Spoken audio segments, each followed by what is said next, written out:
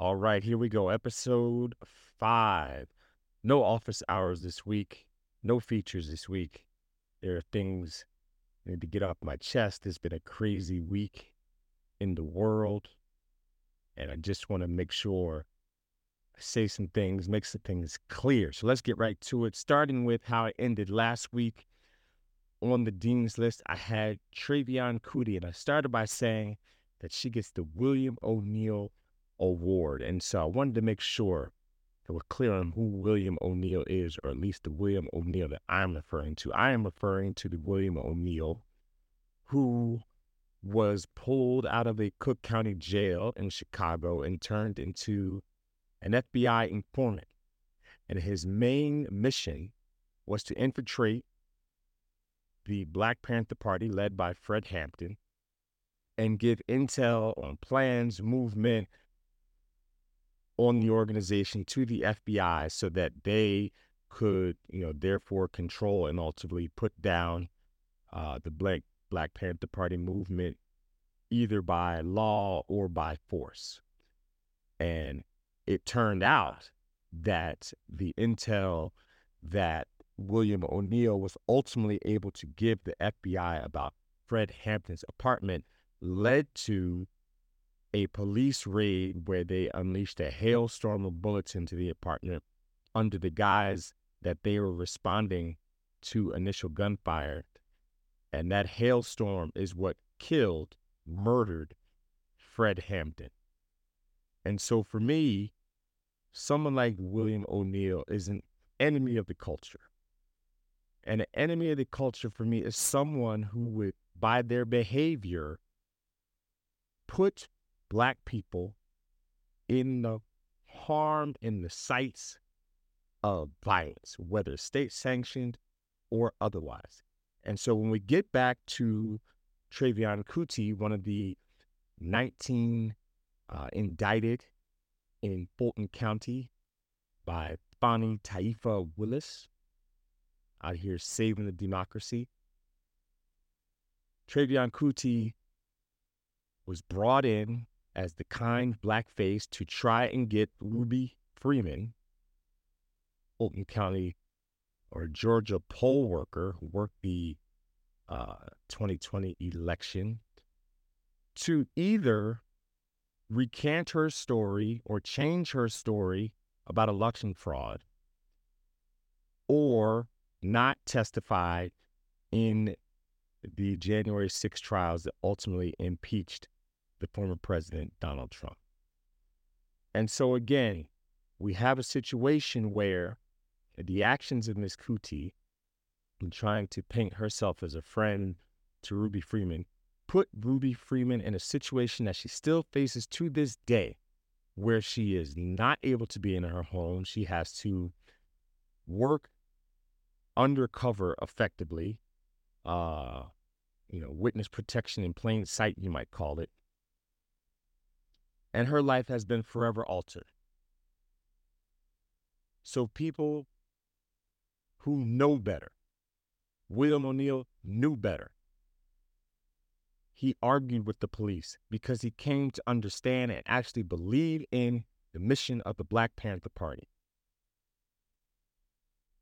Travion Cootie knew that Donald Trump had lost and was in on the conspiracy to try and overturn the election and overthrow the democracy.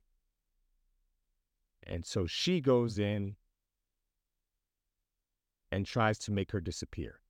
In the process, putting Ms. Freeman in the crosshairs of any and every white supremacist who wants to see Donald Trump return to office. So I wanted to make sure that we were clear, crystal clear, on why I have a huge problem with those who behave in the manner of William O'Neill, Travion Cootie, and others like Candace Owens, who through their rhetoric and their actions, which is the key point, their actions, put Black people, Black communities in harm's way because they sow seeds of fear and otherness that lead to violence. We're going to talk about that violence more as we get into today's episode. Let's take a break. Just take notes. Just take notes. Take notes. So now that we're clear on William O'Neill, Travion Kuti, and enemies of the culture, I want to focus in on another enemy that made headlines this week, a co-defendant with Travion Kuti in the Fulton County RICO case, and that is Harrison Floyd. Harrison Floyd is the only one of the 19 co-defendants who remains in custody after the deadline to turn themselves in to the courthouse this past Friday. And Harrison Floyd is interesting because he is being held and was denied bond because allegedly when he was served a subpoena in Maryland, in his home state of Maryland, in the Jack Smith grand jury case, he assaulted allegedly 2 FBI officers. Mind you, Harrison Floyd is a Marine and an MMA fighter. So this dude is someone who has hands, as they say. And so now his hands have him in the Fulton County Jail, which is being investigated for its deplorable conditions. People have allegedly died there due to the conditions. One inmate because of bed bugs. And Harrison Floyd, when he appeared before the judge this week, said that he did not have counsel because he could not afford it. The $40,000 to $100,000 that it would cost to even have counsel fly down to Georgia. We've heard from the news that Donald Trump is definitely not helping out any of his co-defendants with bail money or legal fees. Ask Rudy Giuliani, ask Jenna Ellis. And so now Harrison Floyd is left out there all alone. And again, as we see with others of this ilk that become radicalized, this is no dummy. Harrison Floyd is a George Washington graduate. He ran for Congress in 2019. So this is not someone who is uneducated and just blindly sipping the Donald Trump Kool-Aid. Decisions have been made here. And what troubles me is that you have a situation here where Harrison Floyd, among others, was a leader in the Black Voices for Trump movement. And somehow the proximity to Trump and his success made it so, you forget about the struggles of the culture. You forget about Donald Trump's actual message. You forget about the idea that Donald Trump wanted the exonerated 5 executed. You forget about the fact that Donald Trump was calling African countries shithole countries at the beginning of COVID, putting a target on the backs of Chinese people, calling it the China virus. All these things. And then you're slapped in the face with a reminder of where you stand, when in the case of Harrison Floyd, you're the only one left and have to serve in jail while everybody else is out on bond. And it just speaks to a bro culture, a patriarchal culture run amok, where the closer you get to power A and whiteness B, and not just the skin color of whiteness, the idea of power that comes along with whiteness, the property of it, the privilege of it, the entitlement of it, that you somehow then are willing to act against the interest of others in your community. In this case, Harrison Floyd, like Travion Kuti, was sent and was in on attempts to silence Ruby Freeman, to have her change her testimony. And now here he is. And so it speaks to what I want to get into next, which is the idea of anti-Blackness. take notes. Just take notes. Just take notes.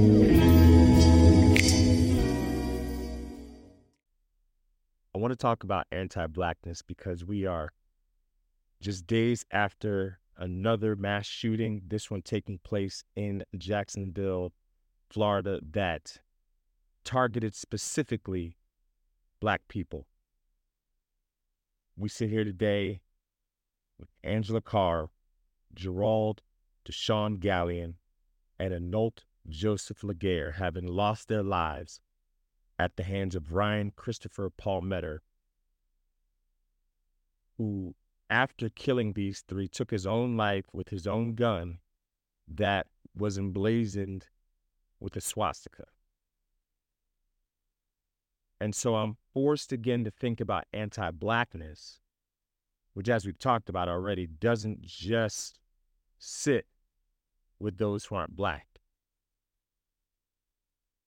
I would argue the most dangerous anti-Blackness is carried out by those who are Black, because then it gives further license to those who already have white supremacist ideals, as did Mr. Palmetter, to go ahead and carry out their thoughts and dreams, because we've made it clear that we are, in fact, not human, less than. That there are those of us who feel as if there are other Black people who should not be here, who deserve to be treated as less than. And so as an educator, I'm forced to think about, how does this happen systematically to the point where Dylan Roof in South Carolina, the Buffalo shooter over a year ago, and now this young man, Mr. Palmetter, all have the same ideologies and have written extensively about them, but nothing is done until it's too late. Indoctrination is something that gets a lot of headlines. The word is a catchphrase these days when we talk about schools. And by definition, when you're talking about indoctrination, you're talking about teaching ideals without having any critical challenge. So I'm telling you something, and you cannot examine it critically at all. I would actually argue that the bigger issue lies in what isn't even being taught. Because if we don't teach it, then people get to be left to their own devices to believe what they want to believe without ever having to consider anything else.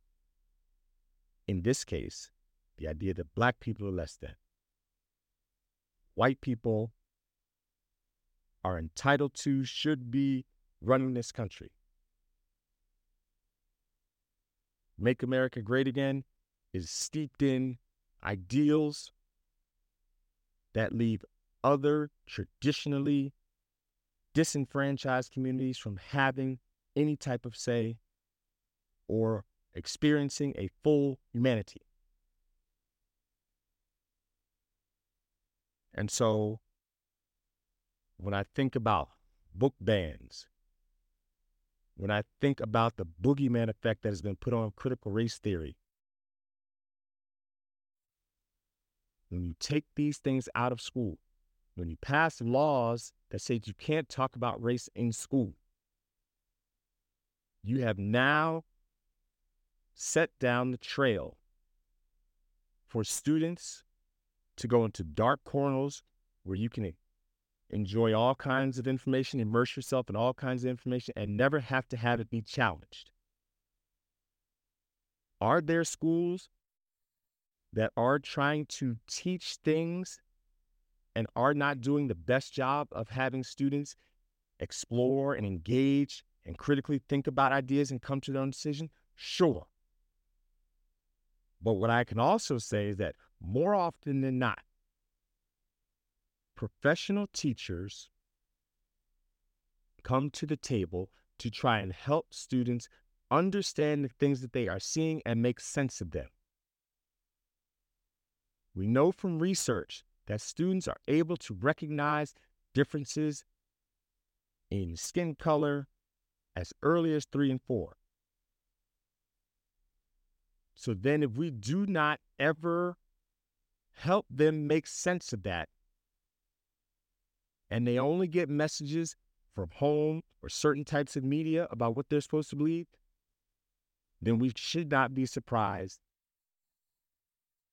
especially in these times when there are those who will resort to violence because they are told that this community or this person is the reason why you don't get X, or this person is prone to violence, so you have to be aware. How many more murders carried out with assault weapons, legal or otherwise, by young white men barely in adulthood?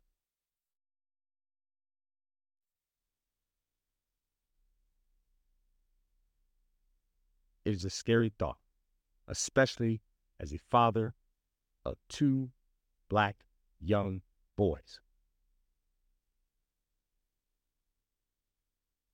So this is why I crack open a microphone and I try to help people understand that there's a humanity in all of us that we have to appreciate. Yes, we can disagree. We can talk through that. But if we don't try and learn from one another, then we will tear each other apart. Which is a shame because there is so much that we can learn from one another. The idea of this country works because of the idea that you can come here, engage, be a part of the grander project freely. And sadly, these days, too often, we are seeing that we are going backwards to a time where only certain people get to say things. Only certain people get to make decisions. When certain people like Donald Trump are not able to maintain power, then they will enact strategies and schemes in order to maintain that power. And that can't be allowed to stand. Schools play a powerful part. That's why you're seeing all of this talk around schools. And I refuse to sit by and let schools be a place where students cannot engage and think, learn to think for themselves. Learn to understand how we are more connected than we are disalike, while also learning the skills that allow them to become productive members of a global economy and ecosystem.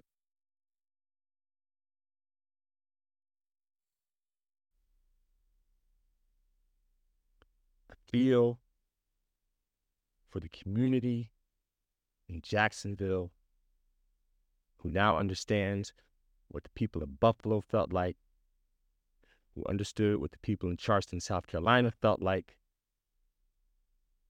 who understood the people of Stoneman Douglas High School felt like, who understand what the people in Columbine and Aurora and all these other places felt like. Sandy Hook, when mass shootings come to the places they call home.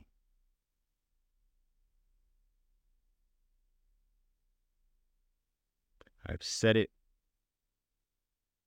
in circles of friends, and I will continue to say it. Ron DeSantis' Florida, as he declares a war on woke, as he's co-opted it to me, is not a safe place. I don't blame the NAACP for their travel advisor. I understand those business people who say, well, you're hurting my business when you tell Black people not to come. But I would say to those folks, well, then be part of the solution. Use your influence to make it so that Ron DeSantis can dog whistle his way into a Florida that is not safe for minority communities.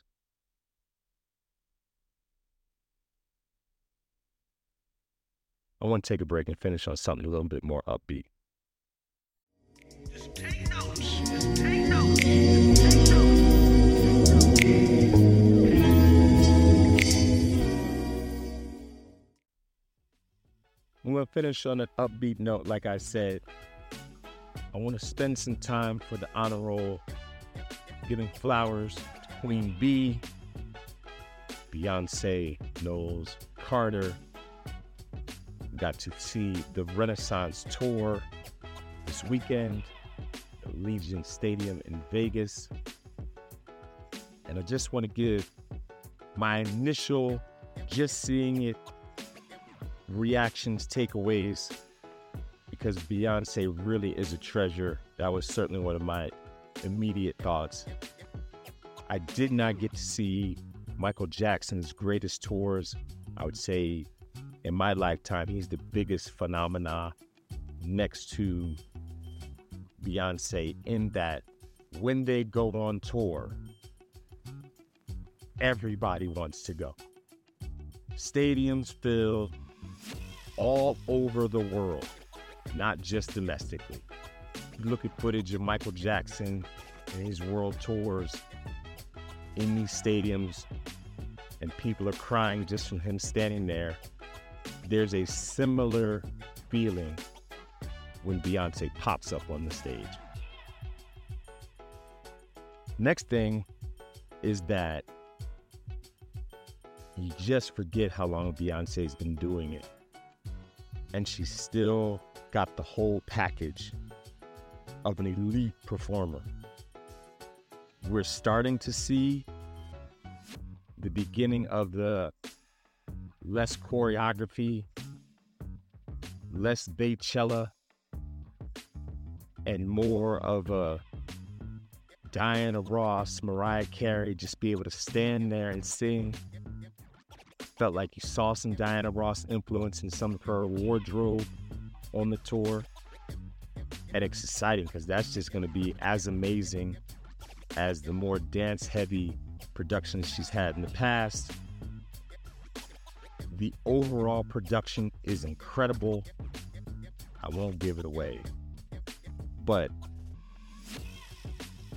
I could go see that show again just to refocus on some of the things that I may have missed the first time. The production is that great. Beyonce and her team, their eye for every single detail that goes into the show is just top notch. Top notch. And finally, given where we started, I have to give a salute to the Queen, because her shows are so inclusive. Anybody and everybody can access the Queen's show. Because of how this album really leaned into things like house music and the house music culture, the pose culture, the children really got to play when it came to dressing up and being ready for Beyonce. But that didn't stop anybody and everybody who normally enjoys a Beyonce show from coming to the show. And I just love how, even though you don't hear a whole lot of from Beyonce in terms of talking and stances, you can see, if you look really closely, that there are things that she supports. most notably the empowerment of women. She's had all female bands before. This one was all mixed. But she's got a trumpet player up there who's about to drop a babe any day, and she was doing it. And she has the multi-size dancers, multi-style dancers, dancers across the gender spectrum. So you're really just left with a feeling that all are invited to the table and all are welcome and all are equal in enjoying the art that she creates. So I have to salute Queen Bee for another great tour, the Renaissance Tour. Check it out if you get a chance before she goes back into the lab. That's it for this week. Glad I got through it without cursing too much. There was a lot on my mind. So thank you for riding with me. Thank you for continuing to support. See you next week. Taking Notes with Dr. John. The views expressed by John Carroll and his guest in the preceding podcast are solely that of the authors and do not necessarily reflect the views of their employers, companies, or other associated parties.